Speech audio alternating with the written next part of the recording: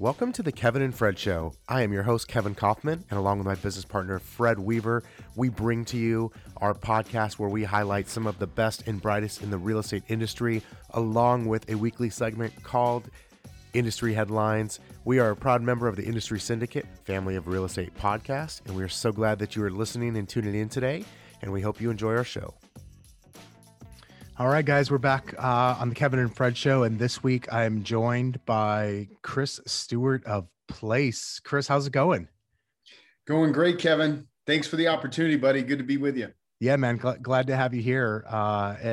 Speaking of Chris being at Place, that's obviously a new place for you. Pardon the terrible pun there. But you know, when Ben names a company, it lends itself to terrible puns usually. So I'm excited to chat about your new role and all of your previous experience too, and just kind of dig in a little bit, let everybody get to know you a little bit better. Yeah, I love it. Awesome. So Chris, you are. Let's start with today. You are the CEO of Place. For the agent out there who's listening that maybe doesn't know what Place is yet, or hasn't heard of it, or maybe they've heard it but they're not real sure, like, is it a brokerage or not? Can you give us maybe the elevator pitch on what exactly is Place? Yeah, thank you. First of all, again, for the opportunity, Kevin, and excited to share our story. You know, the first thing to establish is that Place is not a brokerage. In fact, unlike a lot of the other, potentially the other opportunities that agents and top producing teams are being presented with, we don't want to make leaving, an agent leaving or a team leaving their current brokerage sort of a requisite to work with us. So what is Place? Place is a platform that is delivered as a service to top producing teams within the industry. So we've established a threshold, a benchmark of 100 closed units and or 1 million in GCI annually as a requirement to join the platform. And then what it is really a collection of technology, business processes, infrastructure, organizational design, compensation plans, job descriptions, back office, accounting, legal, benefits, really, if you will, a suite of services that span the full gamut of what successful teams need to achieve and exceed their growth goals on a go-forward basis. And so I think what's important to establish here is growth can be defined in a number of different ways, Kevin, right? Okay. Growth could be simply GCI or volume. It could be net agent count. It could be average sales price. We like it always to include net operating income because ultimately that's what's important, right? So we need to grow that. But really what we're seeing in the marketplace, Kevin, is two things. Number one, that more and more of the industry's production is being concentrated across fewer and fewer people or teams or brokerages, right? You saw the Real Trends data for last year's production. Teams grew their production by 50%, while individual agents and a lot of the big brands and networks grew by only 10% or thereabouts. So we see that happening, right? This consolidation and concentration of the industry's production across teams.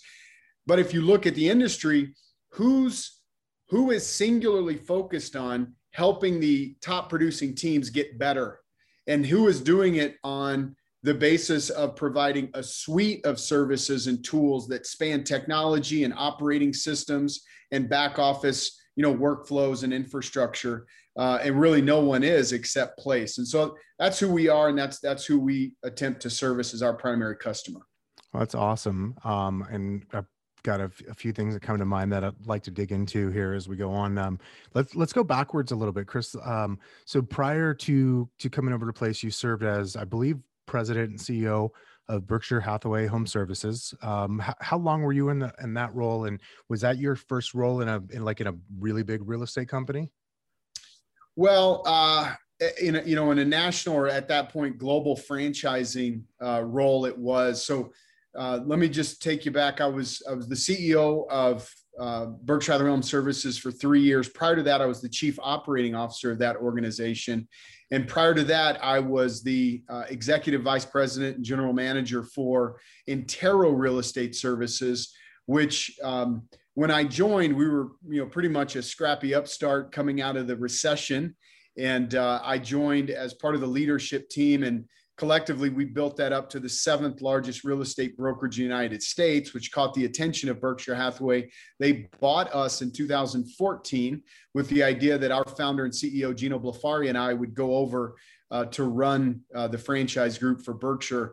And that was in 2015. He is the CEO, and I wore a number of different hats along the way, obviously as the COO and CEO ultimately.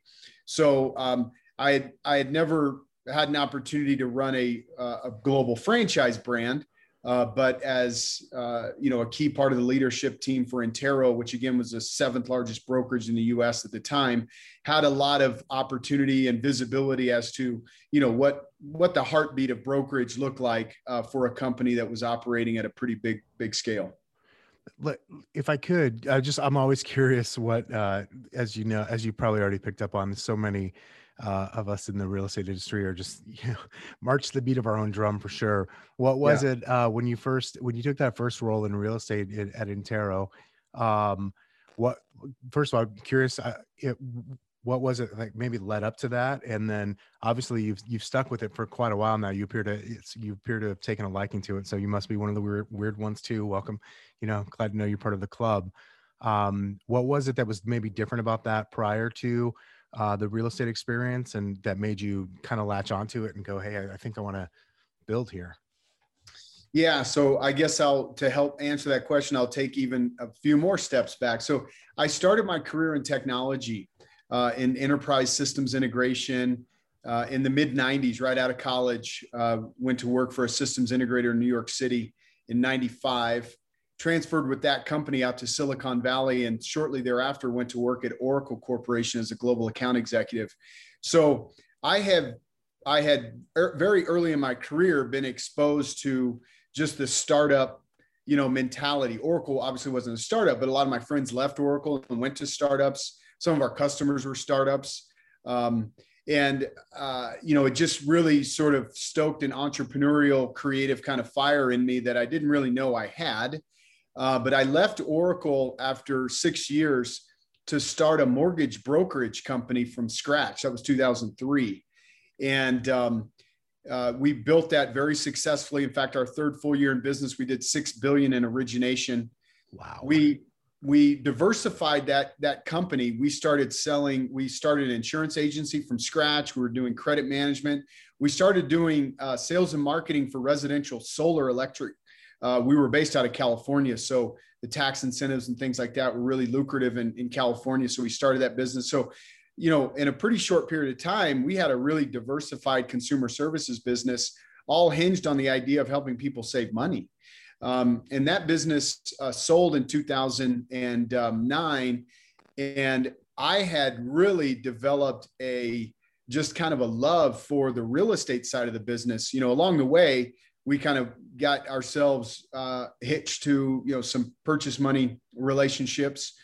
So obviously meet a lot of agents and brokerages. That's where I met the folks at Intero, by the way. And so when that company sold, and the ambition of the buyers of that mortgage bank wanted to really turn it into a call center, I didn't want to do that. And I kind of fallen in love with the real estate side. So that's really why I joined the team at Intero. And it was kind of a similar opportunity in terms of where I was at Oracle. Had this big job. It was awesome. I'd been there a long time and really had established myself, but I just loved the idea of taking a few steps back, starting over and building something. We had done that with a mortgage company. I saw kind of the same opportunity in Intero. Hey, take a few steps back, build something and see where it goes. And that was kind of cool. And so again, I had just fallen in love with the real estate side of the business. And in a lot of ways, Kevin, when Ben and I, began to develop our chemistry and the synergy was clear in terms of what we could do together at Place, I kind of saw that same playbook repeat itself. It's like, hey, got this big, great job, awesome company, awesome people I'm surrounded by at Berkshire, but here's another cool step, take a few steps back in terms of your career and potential and build something and see where it goes. And so I don't know if that exactly answers your question, but I think hopefully that speaks to just kind of my psychology in terms of how I'm wired professionally.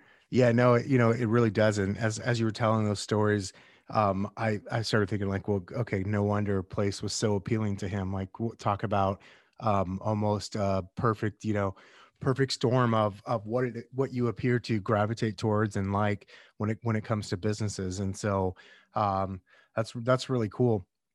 And so I mean, I'm sure it's got to be, it's such a different mentality would appear to me. I've never run an organization, say the size of like Berkshire or anything like that, but obviously humongous business. Same thing over at Oracle.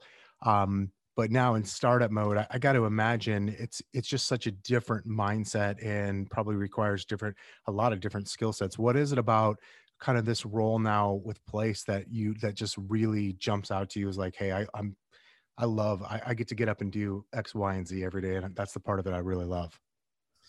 Yeah, it's really, God, there's so many things,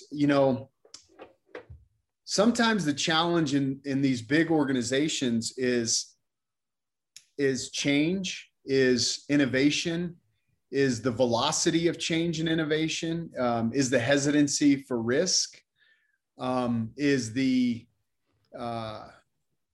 just the commitment to the status quo. Are you willing to consider things from a different perspective? And so that's what I think I've always been really mostly attracted to in these startup, endeavors that I've done in my career. Is it's a blank canvas, and you can just look at the opportunity so creatively every single day. And you're not really encumbered by the status quo. You don't have all this legacy debt, and not debt financially, debt operationally, debt in organizational design, debt in operating protocols, debt in your economic model, right? You don't have all of that you're carrying around. And the other big thing is I just have really developed a skill to recruit great talent, surround myself with great talent, and lead from the spirit of service and contribution. I'm just very, very good at it. And I could just build great teams. And so the idea that we've got all this potential in front of us and this just wide open opportunity to design our organization, to fill that organizational design with the absolute best people, and then to lead those people to achieve things that they probably never even imagined that they could achieve, that it really fires me up, and I believe we've got an opportunity to build, a business that has a $50 to $100 billion market cap. I see it. And so, the opportunity for me personally to contribute to that realization is just very exciting. That's awesome. Yeah. There's, I think, the real estate industry has been so interesting over the last, I'll call it 6 or 7 years. And so much has changed. There's been more change in our industry in the last, 5 to 7 years than there probably was the previous 50. It feels like, minus the adoption of like an MLS, not being on paper, in an office somewhere, or lock boxes. It just was such a slow industry to evolve. And now it's starting to evolve so fast that, things are changing rapidly. When you think about those, I'm curious from your perspective, what are maybe the one or two things that excite you the most about where our industry is going and how things are changing? And what are one or two of the things that maybe kind of, keep you on your toes and contemplating like, hey, we're going to have to solve for, this in the future? I'm curious what those things are. Yeah, well, I think, I see a lot of parallels to where we are as an industry and where I was in my career in the late 90s, as the dot-com boom was kind of taking shape. And some of those companies were our customers at Oracle. And like I said, I had many, many friends that went to those companies. And, so I lived that firsthand very vividly right there in Silicon Valley. And I see a lot of parallels here where there's a lot of venture capital, chasing where they believe the market is headed. I always use this term that sometimes in this frenzy where capital is so abundant, there's a lot of companies that develop solutions that are in search of problems that don't exist. So true. And, that was the case in the late 90s. And it's the case now. I look at our industry, in the last 20 years, Kevin, the industry has basically sold the same number of homes every single year. It's 5 million plus or minus 5%. Yep. The only difference was the 2 years leading to the Great Recession, the 2-year correction phase after it. Even if you average out those 4 or 5 years, the number's 5 million. Despite the fact that we've added 25 million households to the U.S. economy in the last 2 decades, and we've delivered less than 20 million single family condo townhome 1 to 4 unit properties. So this unprecedented demand wave that we've seen the last couple of years is really just a function of where the industry hasn't been the last 2 decades. We're selling the same number of houses. We're spending more and more on consumer awareness, advertising, personal promotion. Like the industry created personal promotion, but none of that resource or expense has increased the size of the market. The market's still the same. It's called 5.5 million houses, 11 million commissionable sides. That's static over 2 decades. So it's like on the one hand, it has changed a lot, but fundamentally what's really changed, right? The cookie jar is still the same number of cookies in the cookie jar, just I think more people competing for it. So all that said, I'm really excited that this consolidation might actually mean that we put our customers first, because that's what's missing in the industry. See, every other industry puts their customers' interest ahead of their own. It's kind of funny that there was a great study that was done by McKinsey. In fact, I want to find it because it's been a long time since I read it, but it was this whole dynamic where they interviewed thousands of companies, publicly and privately traded, and they asked the executives and boards of directors, what was different now in this transformative phase about where their priorities were versus 10, 15, 20 years ago. And 10, 15, 20 years ago, it used to be that the primary stakeholders were shareholders, investors, and the executives. And now it's shareholders, investors, executives are the least important constituency. The most important is customers. And there's been this flip-flop about the most important audience or constituency for these boards of directors now versus what's changed. The internet has created transparency. Yep. That's really all that's happened. And in our industry, while that's true, we haven't put the needs and desires and wants of our customers ahead of our own. That's why the industry still promotes itself as we're number one. How many number ones can you have in an industry? Everyone's number one. Everyone's number one in volume and listing side and blah, blah, blah. But who's number one in servicing the customer? And when I look at servicing the customer, I look at adoption and attachment rates of our core services. And the gold standard's still like 30%. So how can we as an industry say that we're putting the needs of our customers ahead of the needs of ourselves, our own needs, if we know the customer wants a one-stop shop, yet the very best of us is only delivering 30% adoption in critical attachment rates of core services? So that's what so I'm excited with the opportunity that it presents. I'm equally concerned with the agendas that some of the industry's competitors have relative to delivering on a delightful customer experience.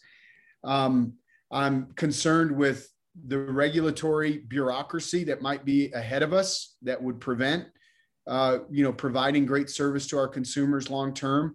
So I think there's like an equal amount of optimism and sort of angst about this singular vision that we need to do better for our customer.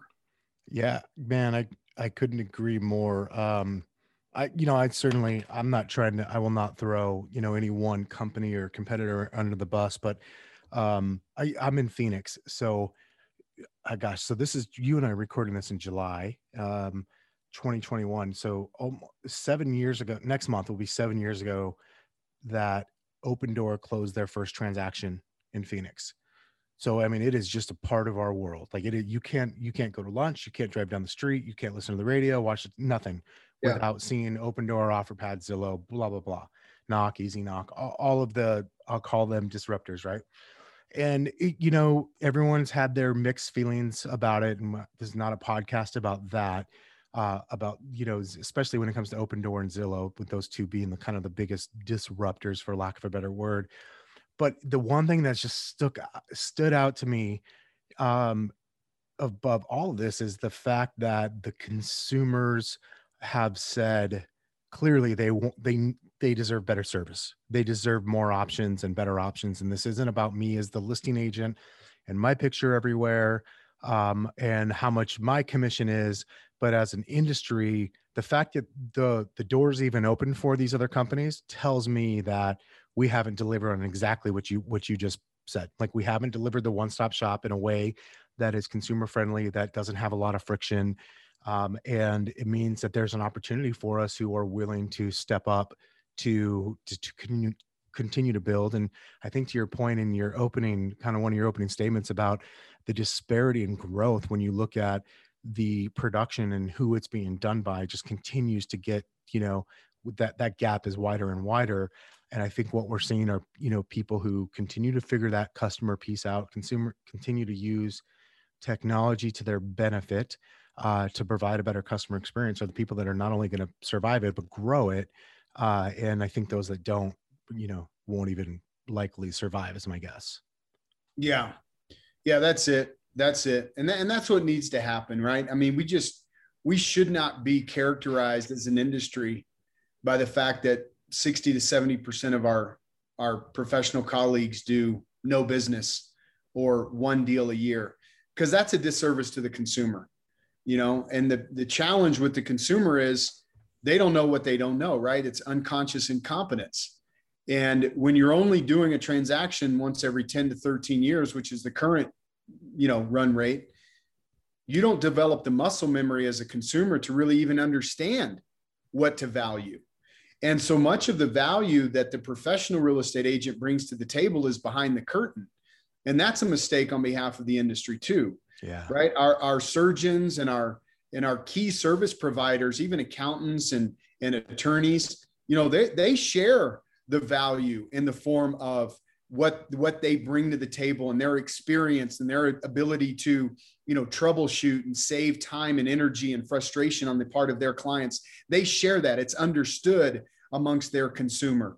Ours, not so much, because the industry continues to promote itself as rainbows and butterflies. But these real estate transactions aren't rainbows and butterflies. It's not all about pretty houses, right? There's inspection issues and appraisal issues and, mortgage issues and credit issues and collateral issues and things that real sophisticated professionals need to bring to the table. But if we don't do a good job of that as an industry, or of articulating that story, well, then shame on us. And that's why so many people go to their friends and family and neighbors and coworkers for real estate advice before they call a trusted real estate professional, or entrust their real estate needs to their neighbor or their cousin or the person they met on the soccer field that just got licensed.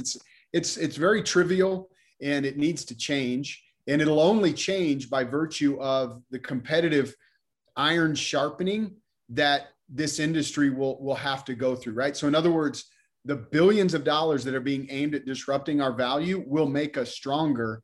And I'm convinced of that. However, to the agent or team that's not involved in a network or a professional group or a community of, like we have at Place, then they're probably going to be left behind because they're not sharpening their sword fast enough. Yeah, gosh, I can't echo that enough. Like, if you don't have a community of other professionals that are digging in and helping you grow and sharing best practices and things like that to deliver better service, to have an overall kind of better business, it's going to just continue to get harder and harder and harder for you to survive. You had a question that kind of came to me where you're talking there a second ago. If you could kind of think billboard style, like kind of short message, but if you could say to every single agent out there who, whether they're a solo agent or they run a team, maybe they're qualified to be with Place or not, but they're doing business and you cared about them, if you could just kind of deliver a message of, hey, this is what I really need you to learn or figure out over the coming years so you can survive, like what would that be? Like, what do you wish more of us as real estate professionals knew or kind of at least kind of woke up thinking about every day? Yeah, I think a few things. So when I look at the industry's resource allocation,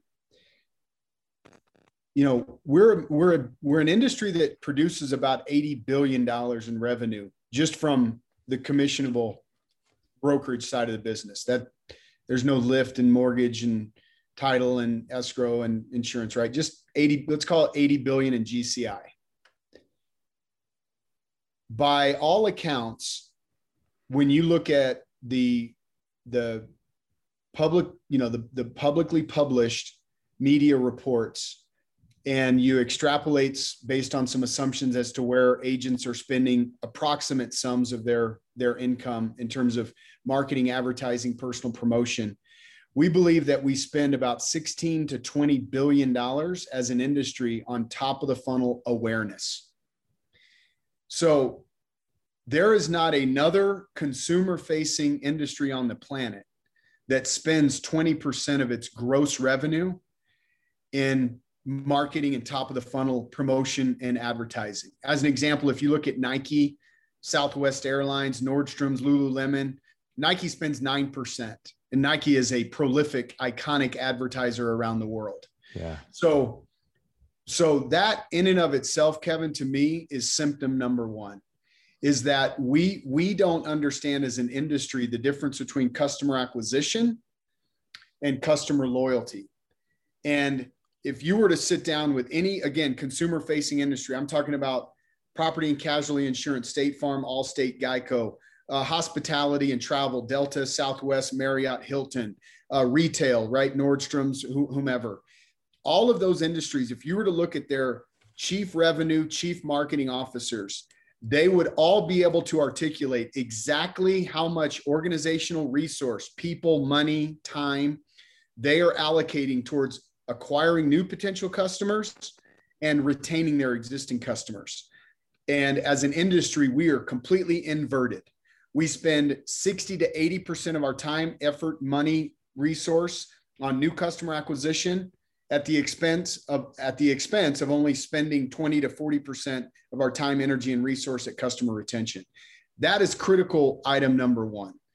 And again, another sort of value prop plug for Place.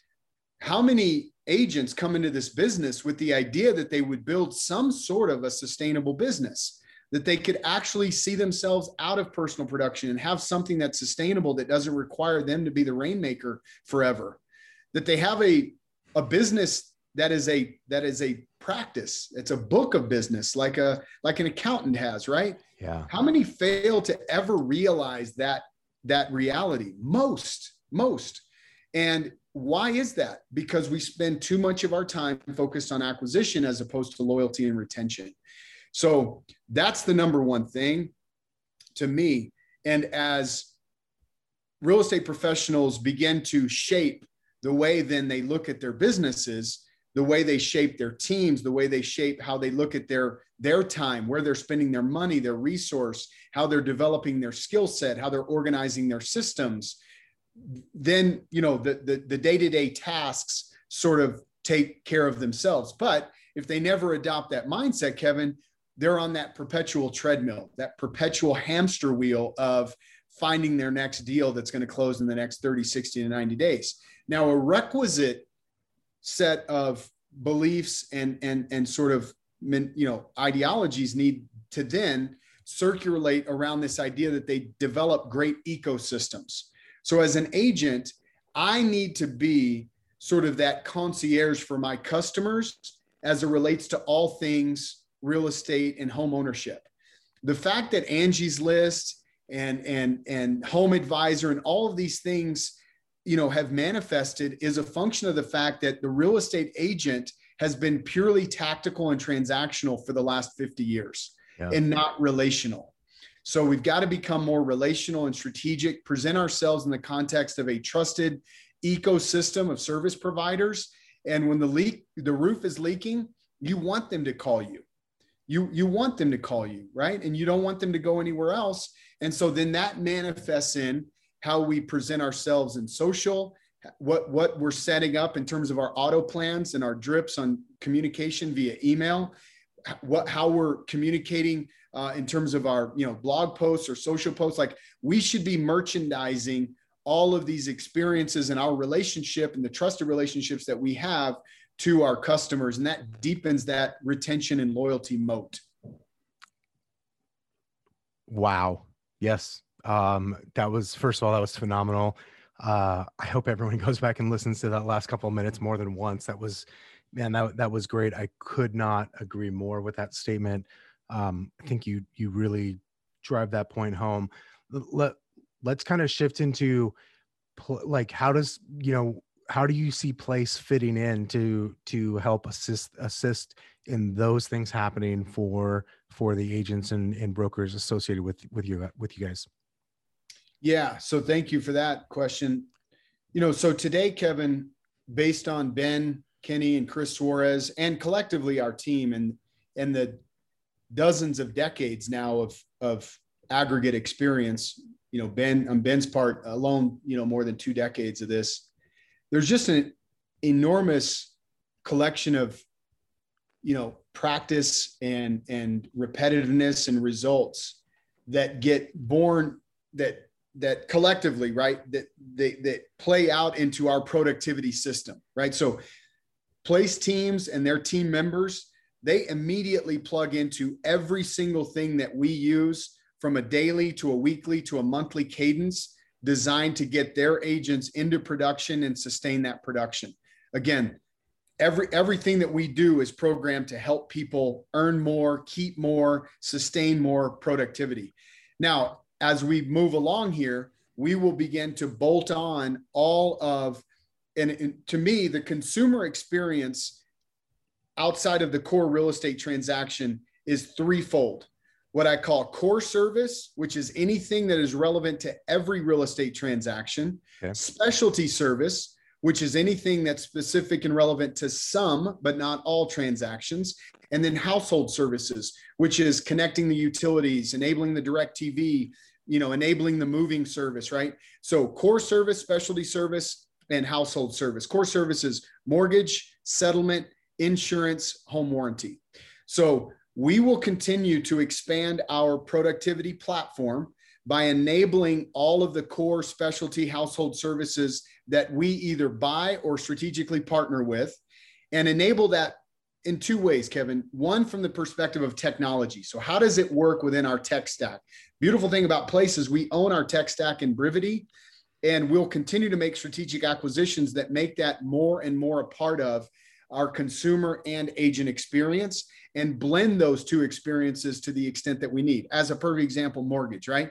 Mortgage is critical that the loan officer, the agent, and the client are engaged in a very transparent communication stream, right? Yeah. Think about household services. The moment we close, imagine that app enabling a whole new set of services that are available to that consumer with very few clicks. So in other words, look at the portfolio of services, enable it through tech, but then also enable it through productivity in terms of how we're programming the agents and the teams on our platform to interact with their customers. So as an example, right now, we have productivity days, we have dialer days, we have power up sessions every morning and every week, right? So different types of formats, right? But our platform agents are able to just plug into what we're developing. So as we have a really scalable mortgage product, now all we have to do is just tweak the script. Yeah. Right. As we're introducing home warranty, it's just, so we don't have to really think about this elaborate new, organizational structure. We already have the connective tissue between what we are at Place and what we're encouraging our agents and teams to say to their customers. It's just a simple issue of expanding kind of that pipeline of what they're saying and when they're saying it, as we pull more and more service, onto the platform. That's awesome. Well, so as we start to wind down here, Chris, let me ask you, first of all, like, I think that was a great explanation. And along with a couple great lessons in there, what what haven't I asked you, whether about you and or place that I should have, because we might be missing part of the story if I don't ask that question. Like, is there something that for whether that's for someone who is trying to figure out where they're going in the business, or is place the right move for them or a right consideration for them? Like, what's something I should have asked you, or a topic we should be talking about? Well, I think we've covered a lot of great ground here. I would like to just kind of make a couple of closing comments on Place's value prop. Is that we believe that part of the limitation in the current structure is that the top producing agents don't really participate in all of the economic reality of their production. And primarily it's because top producers are commanding more and more of the commission dollar. The brokers are getting less and less of the retained split, which means they're left to monetize core and specialty services as an offset. Because they're not participating in core and specialty services, then the top producing teams are doing their own deals. But their own deals don't scale the same way that they could if they were a part of a larger platform. So we intend to provide as much of the economic lift that those teams' production creates as possible. And of course, you got to do that legally and compliant. Of course, we'll do all of that. But that is absolutely a key part of our value objective with our teams and their team members. And that collectively, moving this model into a direction where we have an IPO or some significant liquidity event in the future that the teams and team agents also participate in. So I think that's the other big takeaway, Kevin, is to really make sure people understand that Place is an opportunity where we're looking at wealth creation in as many different swim lanes as we can. Ultimately, that's what we want. We want our members, our real estate professionals, to have as many different wealth levers as we can help them create, inclusive of the economics involved in specialty and core and household services, and whatever kind of a company equity program that we can create. And here's the exciting thing. We don't really have to boil the ocean to achieve that, right? If we have, right now we're on pace to have 70 teams on platform within the next several weeks. So we've got like 56 active. We've got another, 10-ish that are coming, another 10 or 15 behind that are, kind of in the pipeline, right? Look, when we're at 250 on an aggregated basis, Kevin, we'd be the 5th largest real estate brokerage platform in the United States with 250 teams. So it speaks to this concentration of when you build, like we were talking about, a community. In our model, our community doesn't have to be tens of thousands of teams around the industry, right? A real nimble force of hundreds, right, produces a massive, massive lift. And we believe that we can create a lot of wealth for the people on this platform as a result of that concentration. I love that. To me, that's a big deal. That's something that's, in my opinion, missing from the industry. I mean, it's not missing completely. It's just not as widely accepted. I always laugh, like you mentioned, kind of like, I think you mentioned Real Trends earlier. And when you look at the awards that we get as realtors, it's all for vanity. Like everything's vanity. It's all about, GCI, volume, units, whatever. Not really about bottom line and building wealth. And for some reason, kind of the old school mentality in our industry is that, I feel like, hey, like the awards are over there. Like, let's distract the kids. Like, let's let them think that, it's like, you can either star in a movie or you could produce the movie.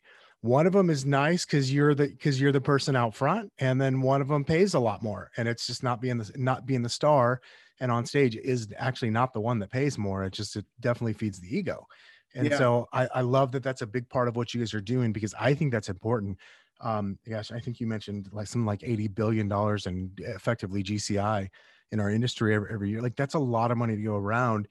And just like on the teams and the GCI is concentrated with agents, it's also in those companies concentrated with whoever's at the top, the founder, the franchise owner, et cetera, even, down to like a local independent brokerage. And I'm not saying that that's wrong. It's just not in line and congruent with helping people build wealth who contributed to building something big. Yeah. And that's the thing, right? Is that, man, my gosh, if we're going to go through all this pain, because this is a tough business. Yeah. It's got to be about, like we talked about earlier, the bottom line at minimum, and at maximum, complete wealth creation, financial independence, and the ability to have something sustainable that the founder can step away from whenever they desire and not lose it all. Yeah. But the reality is very little of that realization is happening in our industry. I know so many people that are doing more GCI now than they've ever done and earning less income. Yeah. And the average income for realtors went down last year, despite that it was the best year in real estate sales that we've seen since pre-recession. It's just the model is just completely backwards. And so I love that you use the word ego there, because that's who we're looking for, really, are folks that are just okay being, a part of something bigger than themselves, and just recognizing that, somebody's paid I call it the dumb tax. Yeah. No matter what it is in life that we're trying to achieve, somebody's paid the dumb tax, right? And just let's check our egos at the door and listen to those people and buy in and plug in. And it's not, that path is not for everyone, but I'm convinced that it's the path for, I think our total platform, Kevin, at some point is, 10,000, 5 to 10,000 top producing teams, and their people. And we just really empower them as a micro enterprise within the industry, share the economics, have this common objective of wealth creation and giving back to our communities. And we're going to create a lot of really happy people in that journey. That's awesome. You just struck a thought. I've got a buddy who, he always says he runs a great real estate business. And he always says, I'd so much rather have my name on a check than in lights. I prefer seeing my name on checks, not in lights. And I'm like, couldn't agree more. Well, Chris, I really appreciate you taking the time to do this today. Before we officially say goodbye, last question is, for anybody listening who maybe hadn't heard of Place before, or now that they've listened to it and they go, gosh, maybe I should check in more to that. I didn't really quite understand what it was. How does somebody who is interested in kind of learning more about Place and what it might be like to partner with you guys, where do they go? What do they do? Yeah, thank you. Just simply go to place.com. We've got some great information there. We're deliberately vague about some of the details because we want to talk to you. But we've got a great growth team led by Katie Benson, who is just phenomenal. She's amazing. And yeah, she's just so humble and so accomplished. And she and some other members of our team would be happy to reach out to you. But just, place.com, submit an inquiry, and we'd love to talk to you and share more. And, the biggest thing is we're looking for that synergy, Kevin. I've always used in my career, a term 2 + 2 = 8. And that's really it, right? It's not for everyone, but for those teams that, or for those folks that are aspiring to grow, again, growth can be defined in a number of different ways, but what we're seeing is that there are these natural ceilings that create people from exceeding the goals that they have, whatever they are. Again, growth can be defined in a number of different ways, or you might be experiencing growth, but doing so in a way that you're also expanding your profits. So your net operating income is going down. Our average team, Kevin, is operating at nearly a 30% net operating income, net income 30%. And, you've got teams that doing, $3, $4+ million in GCI a year. I mean, you talk about 30% on $3 or $4 million in gross income. You're talking about we're moving some weight, right? And so now with that kind of leverage, we're buying buildings together with our partners, commercial real estate, other kinds of real estate. And that's our purpose, right? That's our purpose, is to fuel the meaningful growth of the people that we're affiliated with. So we'd love to hear from you. Just go to place.com and submit an inquiry. Awesome. Well, Chris Stuart, I appreciate you taking the time out today. Ladies and gentlemen, if you haven't, do me a favor and share this episode with some of your friends that are in real estate, because I think regardless of place, what Chris talked about over the last, 30, 40 minutes, however long it's been.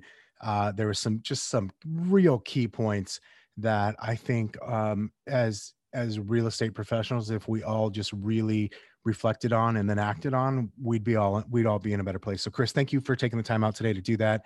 And thanks for being a guest on the show. Thanks, Kevin, for the opportunity, buddy. Appreciate you. Absolutely. All right, guys, we will talk to you next week. Have a good one. Today's episode is brought to you by Kevin and Fred's community at eXp Realty. Learn why over 1,000 real estate agents joined eXp Realty last week. Join us for an informational webinar this Tuesday at 10 a.m. Pacific Time. Register at intro to exprealty.com.